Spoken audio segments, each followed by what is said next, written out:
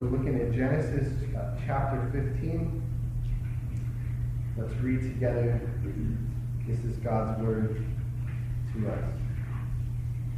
Genesis 15. After these things, the word of the Lord came to Abram in a vision. Fear not, Abram. I am your shield. Your reward shall be very great. But Abram said, O Lord God, what will you give me? For I continue childless, and the heir of my house is Eliezer of Damascus. And Abram said, Behold, you have given me no offspring, and a member of my household will be my heir. And behold, the word of the Lord came to him. This man shall not be your heir. Your very own son shall be your heir. And he brought him outside and said, Look toward heaven, and number the stars if you are able to number them. Then he said to him, So shall your offspring be. And he believed the Lord, and he counted it to him as righteousness. And he said to him, I am the Lord who brought you out from Ur of the Chaldeans to give you this land to possess. But he said, O Lord God, how am I to know that I shall possess it? He said to him, Bring me a heifer 3 years old, a female goat 3 years old, a ram 3 years old, a turtle dove, and a young pigeon. And he brought him all these, cut them in half, and laid each half over against the other. But he did not cut the birds in half. And when birds of prey came down on the carcasses, Abram drove them away. As the sun was going down, a deep sleep fell on Abram, and behold, a dreadful and great darkness fell upon him. Then the Lord said to Abram, Know for certain that your offspring will be sojourners in a land that is not theirs, and will be servants there, and they will be afflicted for 400 years. But I will bring judgment on the nation that they serve, and afterward they shall come out with great possessions. As for yourself, you shall go to your fathers in peace. You shall be buried in a good old age. And they shall come back here in the 4th generation, for the iniquity of the Amorites is not yet complete. When the sun had gone down, and it was dark, behold, a smoking firepot and a flaming torch passed between these pieces. On that day the Lord made a covenant with Abram, saying, To your offspring I give this land, from the river of Egypt to the great river, the river Euphrates, the land of the Kenites, the Kenizzites, the Cadmonites, the Hittites, the Perizzites, the Rephaim, the Amorites, the Canaanites, the Girgashites, and the Jebusites.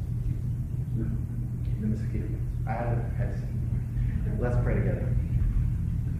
Father, we thank you for your word. I think it is a moving passage, so relevant to our spiritual life. We ask that you would take your holy word, and by your Spirit you would speak through an imperfect teacher. So Lord, you know that my sins are many.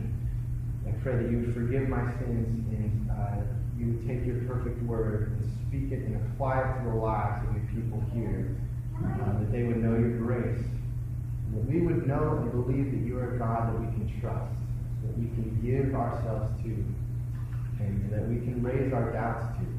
And so, would you be our teacher? We invite you into this time. Guide us, we ask in Jesus' name. Amen.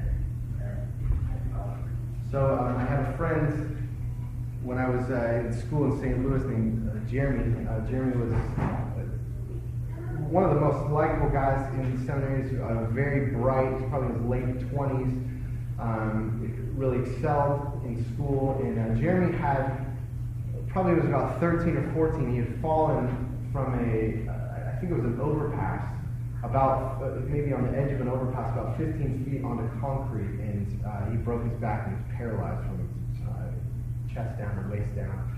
And Jeremy was someone who, for his whole life, had loved the Lord. He'd gone to church. He'd been involved in church. He'd had many Christian friends. And now he was going to seminary. And in the course of going to seminary, actually this is not uncommon, he came to seminary, he was studying the Bible really intensely, and all of a sudden his faith became completely numb. And he began to not care really about God. I mean, he'd been a Christian his whole life. He believed in God his whole life. And he was really on the verge of just not becoming a Christian. He's surrounded by Christians, he's surrounded by young people who want to go into ministry, want to be pastors, studying the Word together, and he was about to lose his faith. And of course that time he ended up going to one of the Christian counselors on campus. And through the course of those discussions, he had found that ever since this accident had happened, he had really, been telling himself and telling others that he really believed God was sovereign in his life, and God knew that he was going to have this fall, and that even though it was a really hard thing, God would be working it for his good, and which is a very brave thing to say as a teenager, to say, this must be God's sovereignty. God must know what he's doing, and I have to trust him in that. But through the course of the discussions, he was really finding out that really underneath that there was a deep bitterness about what had happened. I mean, this is a tragic, deeply painful experience that had radically changed his life.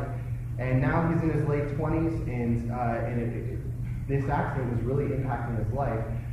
And so underneath that, kind of facade of God is sovereign, God knows what he was doing, there was a bitterness of what God had done. So what this counselor said is, you need to go tell this bitterness to the Lord. It is eating your soul.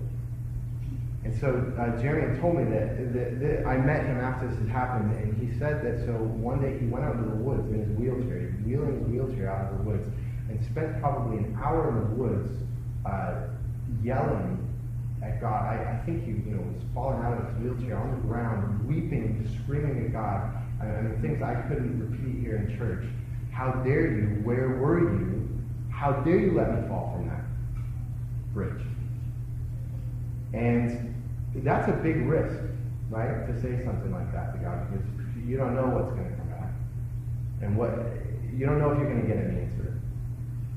And after about an hour of weeping, and he doesn't really know, he's just being honest, telling God his difficulties with God's faithfulness, his questions about God's faithfulness, his complaints with God. Lying there, God began to give him pictures of all the people that God had put in his life. Dear friends that weren't just friends that were kind of, a charity case or something like that, but real friends who loved him, that spent time with him, that God had let him get close to and encouraged him. And what he got, he didn't get an answer. He didn't get an answer of why God let him do that. But what he did see was God saying to him, I've never left you through all this. I have been with you, not just some kind of spiritual sense, not just some kind of God is sovereign and believe that sense. I have put flesh and blood love around you, touching you, talking to you, showing kindness to you. And he wept and saw that God was really there. And he never would have known that. He never would have seen God's provision.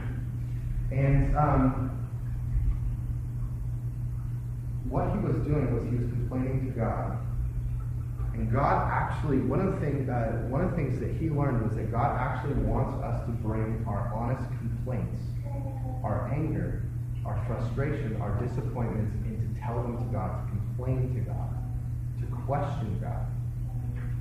He wants to do that, and to meet us in the midst of our complaints. And as my friend, didn't get an answer, he did find out that God was still someone that he could trust, and that he could continue to walk with. And I'll tell you what's fascinating about this passage that we're looking at is that the New Testament tells us that this, in a couple of key books, the Apostle Paul tells us that this chapter in Abraham's life is the absolute kind of paragon. This is what it means to be a Christian. This is what really believing in God, having trust in God, having a relationship with God looks like is in this chapter. It says, Paul quotes verse 6 in a couple of places that Abraham believed God and God counted it to him as righteousness. And yet what's fascinating is that this verse begins by saying in verse 1, after these things the word of the Lord came to Abram in a vision. Fear not, Abram, I am your shield, your reward shall be very great. But Abram said, O Lord God, what will you give me, for I continue childless? And the heir of my house is Eliezer of Damascus. And Abraham said, Behold, you have given me no offspring, and a member of my household will be my heir. What God said to Abraham, I'm going to be your shield, I'm going to protect you, your reward is going to be great. And what Abraham is saying to God is, okay, great, wait a minute, you have promised me a son. And in this culture, your son, who is getting your inheritance, meant everything about your life. That was a deep sense of identity, and does your life have meaning? Does it have purpose? And here's this guy who's supposed to be a patriarch. He's left and gone to the promised land. He's supposed to have, God has told him 3 times, I'm going to make many descendants of you. And he has no son. And it's been 10 years since God made that promise. And God is, and what Abraham is doing is he's questioning God's faithfulness. And the picture that Genesis gives us of Abraham as a man of faith is a man who believes God, but who is asking God, where are you? This is the picture of faith, is asking God, where are you? And one of the things that I want to say this morning is that if you've been a Christian for a long time, or you walk with the Lord, and you have never come to a place where you've had serious doubts about God, where you've had complaints, where you've never voiced to God your complaints. I don't want to be too harsh on you, but if that has never happened, then it is likely that your faith is very shallow. Because what we are finite, weak, fallen humans, and we're interacting with an almighty, all-holy creator of the universe. And if we have not come across things that are inexplicable, we don't understand God, that are strange, that raise major questions for us, then what that probably means is that we're either not bringing our real self to God, or we're not dealing with the real God. It should just be an assumption that there are going to be major questions that we're going to have with God as we walk. And so what I want to look at in this crucial passage on what it means to trust God, to have faith, is we find out that healthy faith will always coexist with a healthy kind of doubt. There's a healthy kind of doubt. And so what we're going to do is we're just going to answer 2 questions. What is healthy doubt? What does it look like to doubt God, to question God, to complain to God in a healthy way? There are unhealthy ways to doubt God. What are the healthy ways? And second of all, is how do we deal with those doubts faithfully? Okay, so those are the 2 questions we're looking at. And the first is, what is healthy doubt? Now to answer that, I want to say first what healthy doubt is not. And I think it's helpful to understand that our relationship to God in many ways mirrors our relationships with people. When we have doubts or complaints against God, it's very much like having conflict with God. We have, and generally speaking, when we have conflict with people, we have a tendency to deal with conflict in one of 2 different ways. Either fight or flight. Right? If we're a fight person, when conflict shows up, then we give people a piece of our minds. We're aggressive, we're defensive, we tear people down. That's how we deal with conflict, where we attack. Or, when conflict arises in our relationships, we lean the other way. We retreat, we isolate ourselves, we don't want to talk to anyone, we pretend we're kind of passive aggressive. The response is flight. And generally speaking, we're kind of usually a combination of both of those, right? We either begin with flight and conflict. We don't want to deal with it. We isolate ourselves, and then it builds up, and then it blows up into a fight, and we attack people. So we're just oscillating between fight and flight. And I think that fight and flight really represent 2 different kinds of ways that we also doubt God that aren't healthy. And first, fighting God, what does it look like? What does it mean to fight God? When we come into conflict, that God has done something, we think He's letting us down. He has not been, we're questioning His faithfulness. That's what Abraham was doing. That's what my friend Jeremy was doing. He was questioning God's faithfulness to His promise, questioning His goodness. We turn into fight mode. And what fight mode looks like is generally us reversing the roles with God, where instead of saying that God is the judge that we stand before and we give an account to God, we now say that we're the judges, and that God needs to stand before us and give an account for how the decisions He's making, and that we're the judges who kind of stand over Him, right?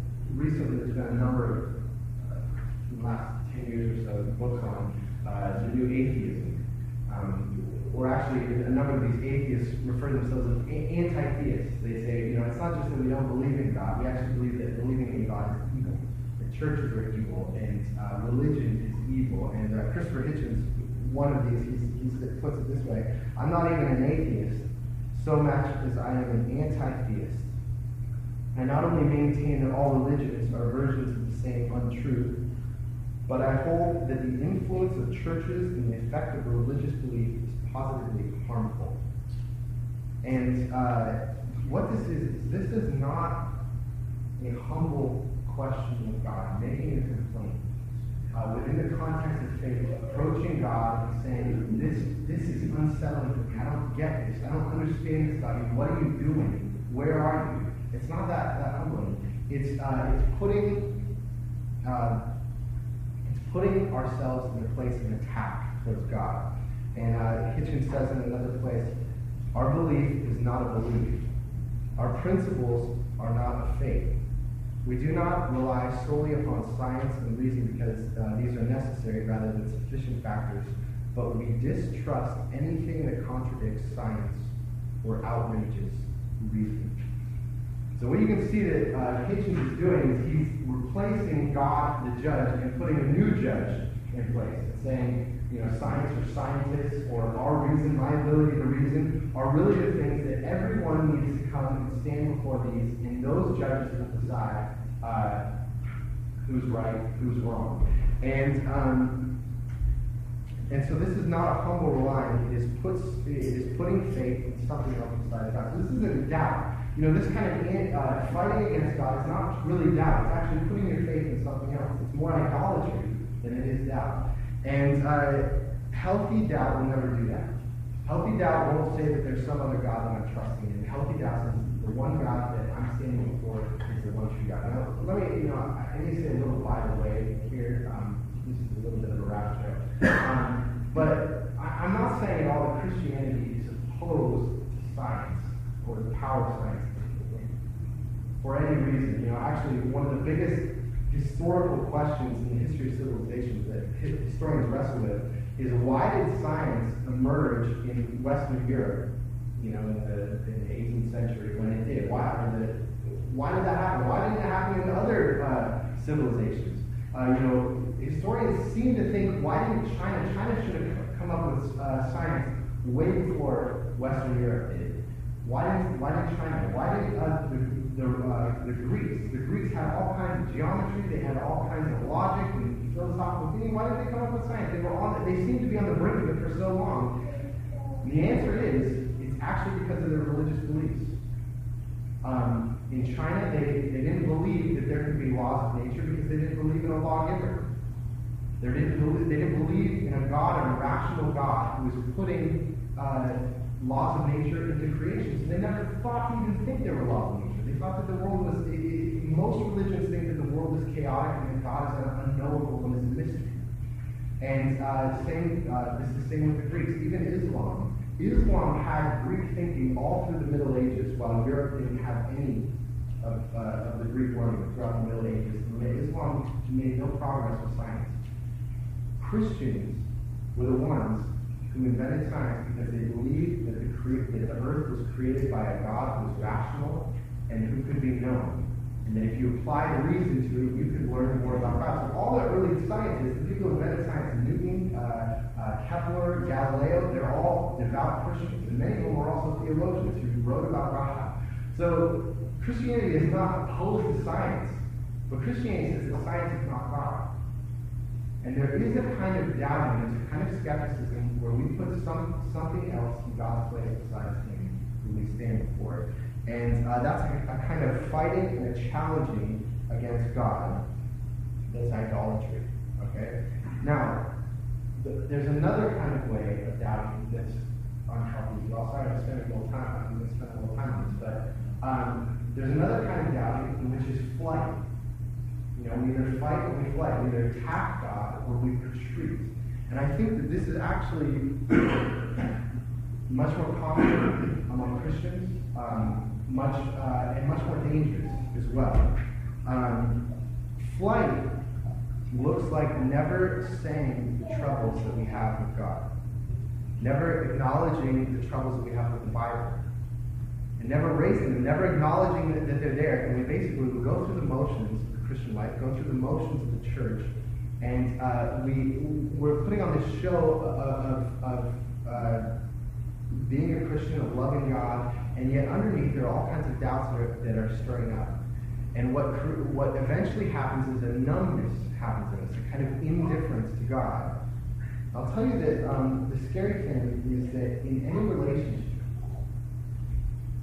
indifference is always far worse than anger. If you're in a relationship and you're becoming indifferent towards someone, they can't. That's actually a far more perfected kind of hatred than anger. You blow up at people, you get angry at people, you yell at people because you care about them. Because they're in your life and they can have an effect on you and they're near to you. And so that's why they make you angry. They have an emotional impact on you. But if you're indifferent to someone, then what that means is you've completely shut them out of your life and you've isolated them from you. And that's the danger that can happen, that when we don't acknowledge the questions that we're really having with God, the doubts we're having, and bring them to Him and say them to Him, then what will stir in us is a kind of numbness and indifference where we will ultimately isolate ourselves from God. And as Bruce Waltke, he's a commentator on Genesis, wrote, it takes spiritual energy of faith to complain in contrast to despairing in silence. It takes spiritual energy of faith to complain in contrast to despairing in silence. And so the thing that we have to guard ourselves against is some of us will say, that's me. I've been holding on to all kinds of doubts and things that are going on inside of me, and then we swing the other way. And that happens all the time with Christians. They have doubts that are sitting inside of them for years and years and years, and then all of a sudden they blow up the other way. They've been doing flight, and then they blow up in the fight, and then they're in an attack mode, and it all starts flowing out. We don't need either of those. What we see in this passage is that what Abraham is doing in this passage is he's letting his doubts be something that moves him towards God. He's letting his doubts be something that moves him closer to God. And you can even see that in this passage, Abraham questions God twice. And both times he begins with the words, O Lord God, which means sovereign Lord or Master. So he's coming into his complaints, his questions, within the context of faith, saying, you're God. And it's because you're sovereign, it's because you're good that I know that I can ask these questions and that I can raise these complaints against you. You can see verse 2, O Lord God, what will you give me, for I continue childless, and the heir of my house is Eliezer of Damascus. And in verse 8, O Lord God, how am I to know that I shall possess it? He's talking about the promised land. How shall I know that I shall possess the promised land? And it's because Abraham knows that God is master and that he's good, that Abraham is willing to express questions he has. So what healthy doubt means is being willing to verbalize and to say and to acknowledge the things that are unsettling to us about our faith. It could be something about the Bible, it could be an intellectual problem that we have, it could be a personal problem about our life, the way that God's living our life and how things haven't gone how we think they should. How can God be good? How can God love me and have these things go this way? And we can't just deny that unsettling is there. And our maturity in faith is when we use that unsettling to be something that draws us near to God. I'll tell you, and you know what? I promise you that will always, look, if you do that, it will always involve a certain amount of waiting in your life. Abraham raises these questions with God about a son. You promised me a son. It's been 10 years. I'm 85 years old. My wife is barren. I've already been waiting 10 years. What's happening? And God answers his question, but you know what? Abraham has to wait another 15 years till that son comes. So there is a time for waiting, but it's not denying that we're unsettled and using the unsettling to move us close to God. And I'll tell you, we need to be a church that acknowledges that process. That this is a place to raise that. It's a place to raise questions, and that's what our growth is going to look like. And we need to be prepared that when someone says something, you say, oh, that doesn't sit right with me. Does that shock you and say, oh my goodness, I can't believe you said that in the church walls, you violating this building. Or are we going to understand that? And you know the ways we're going to understand that is if we've had doubts ourselves. Or things are unsettling for us, and we say, I understand that. I And Jude 22, Jude verse 22 says, "Have mercy on those who doubt." The Bible gives us room for people to use their doubts to move closer to God and to grow in their faith. David Dixon, he's a Scottish pastor in the 19th century. We're reading his book on elders for the elder training.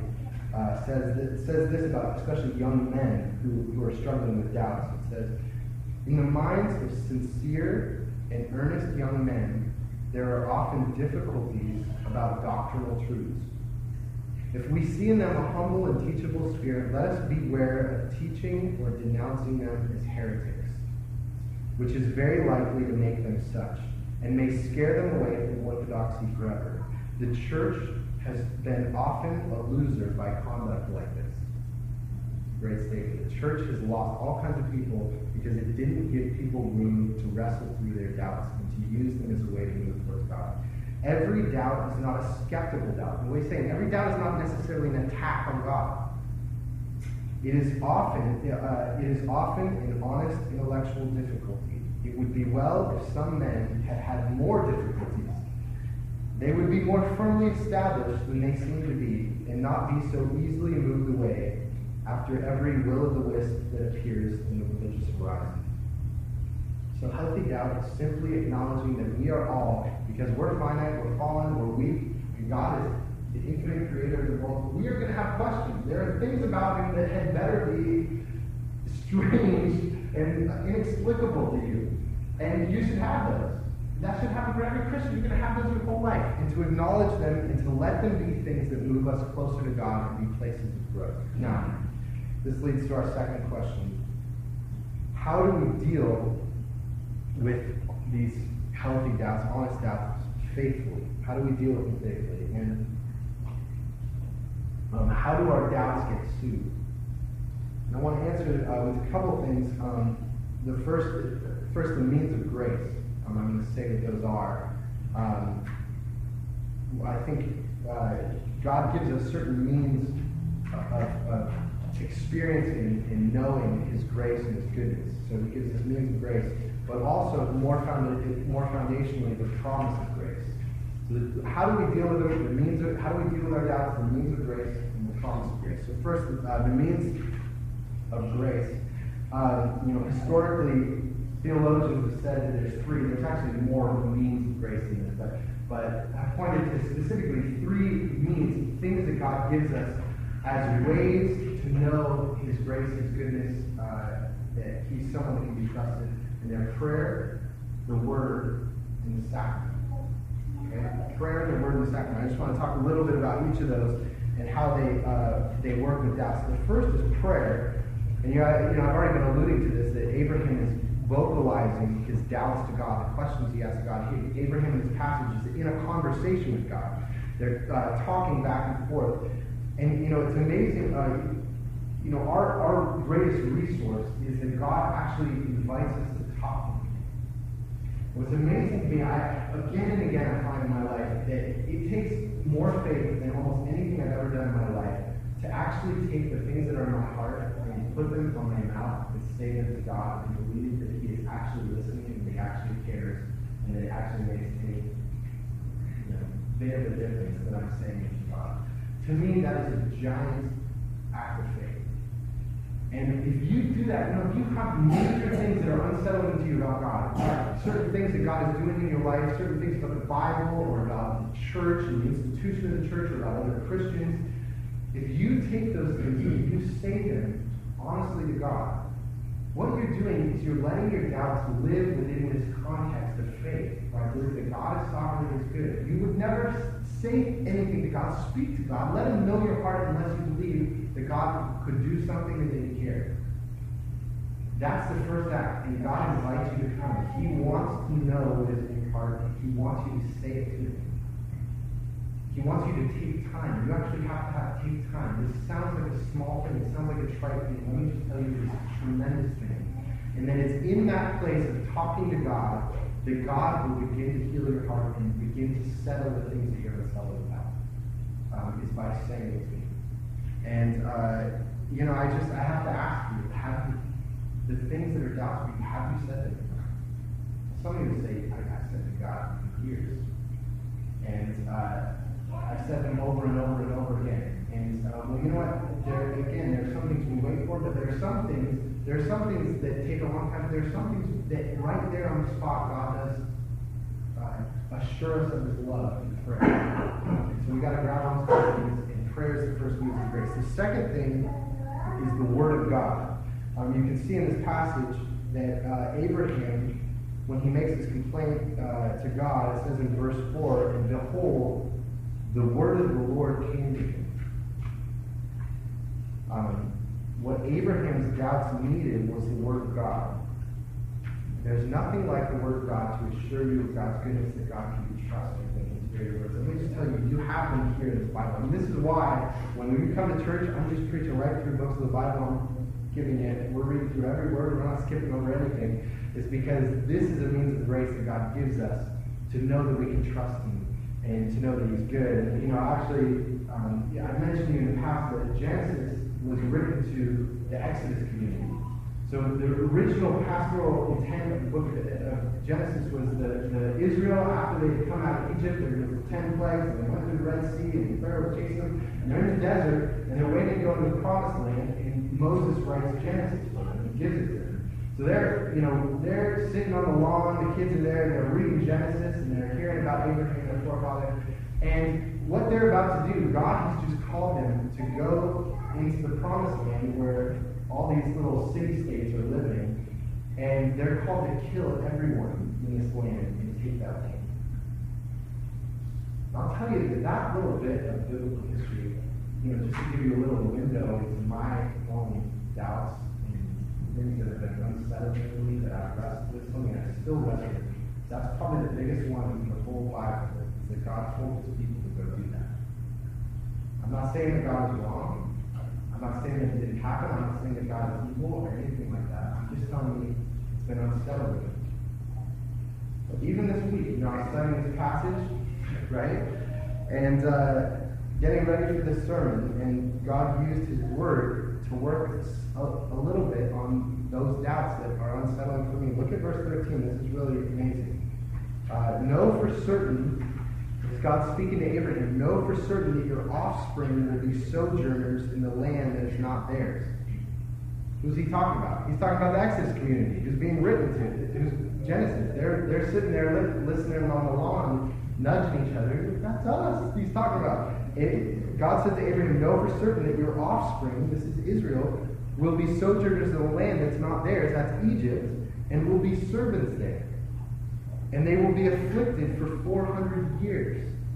But I will bring judgment on the nation that they serve. That's Egypt. And the plagues came on Egypt. And afterward, they shall come out with great possessions. That's where they are now. As for yourself, you shall go to your fathers in peace. You shall be buried in a good old age. And then it says this, and they shall come back here in the fourth generation, for the iniquity of the Amorites is not yet complete.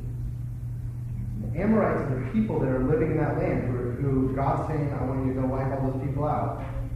And I never thought of this before, but what God is saying to Abraham is that it's going to take 400 years for that people to be wicked. They're already wicked. They're going to have to do it for 400 more years before they stir up God's wrath. I'll tell you, the Amorites, we know from this period that the Amorites were an uncivilized, attacking. They created all kinds of unrest in the Middle East during this period. They were constantly attacking other city-states, and they were brutal. They practiced child sacrifice. They would take their children and burn them to their gods as offerings to their gods. There was all kinds of sexual abuse that was happening with children that was completely tolerated and considered normal. And this was a pure, wicked people through and through. And God is saying it's going to take them 400 years of doing that before my wrath is going to be stirred and my judgment is going to come upon them. 400 years of a people that wicked. That's how patient God is, slow to anger. And it's going to take him that long. Even for the most wicked people you can imagine, it's going to take him 400 years. And you know what he's going to do? He's going to take his people, his beloved people, and he's going to put them in Egypt in a hardship and say, I can't give you that land yet. Because I'm not just going to pounce on these people. It takes 400 years of their wickedness before I'm going to have to pounce on them. And when his judgment comes, it's severe. But I see, look at how patient God is. And right here in this text, God is using his word to, this didn't answer all my questions about the invasion of Canaan. It's still unsettling for me. It's probably unsettling for me my whole life. And yet, this word God is using to show me that I can trust him. And that he's good. And I can still walk with him. And it's moved me closer to him. My doubts are moving me closer. And even having that doubt, open this text up to me. It shines light on this text. So God uses his word. He used it with Abraham. And he uses it with us to soothe our doubts and to deal with our doubts. The last thing is the sacraments. The sacraments are baptism and the Lord's Supper. You might say, where is baptism and the Lord's Supper in this passage? Well, historically, theologians said that what the sacrament is a visible word. So, for example, when I come up here and I break the bread, right, and you're looking at me and I say, this is Christ's body broken for you. It's a kind of a picture to you of what God has done for you, his promises. He poured out his blood. It's a visible word. And what we have in this passage in verse 5, it says, and the Lord brought Abraham outside and said, look toward heaven and number the stars if you are able to number them. And he said, so shall your offspring be. And after God did that, it says, Abraham believed the Lord. The Lord gave Abraham a visible picture of his promises, and that created faith in Abraham. It gave him faith, and that's what the supper does. When you come, God is building faith in you. You eat the bread, and you realize Christ is in you. You taste it, and you smell it, and you actually, I just heard this week about a study that was done about people who worship on a regular basis, who come to a place, they hear God's word, they sing, you sing, you confess your sin, you come and you take communion. And they were doing brain tests on people of what happens to their brains when they're doing this. And actually certain parts of your brain start to kind of come together and grow and form together. Your actual brain physically changes as I'm talking to you, your brain fleshes are morphing. I can see it happening. You have little lungs going. You can't see it. I can see little craniums are moving around. Stuff. Your brain, it has an actual physical effect on you. And when you come here, when this is a part of your life, if you need this every week to come to the sacrament, to come hear God's word, to pray, to come before the Lord, it actually has a physical and spiritual effect on making you whole and putting your doubts and resting you and assuring you that even though God's not going to tell you every reason he does everything, he's not going to. He's going to continue to assure you that he's good and you can trust him.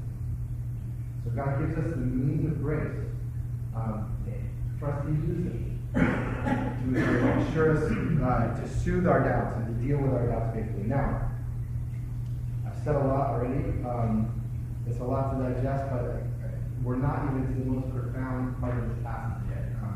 There's something deeply moving in this passage. So my last little sub-point here is that how do we deal with doubts? It's not just through the means of grace, but especially with the promise of grace.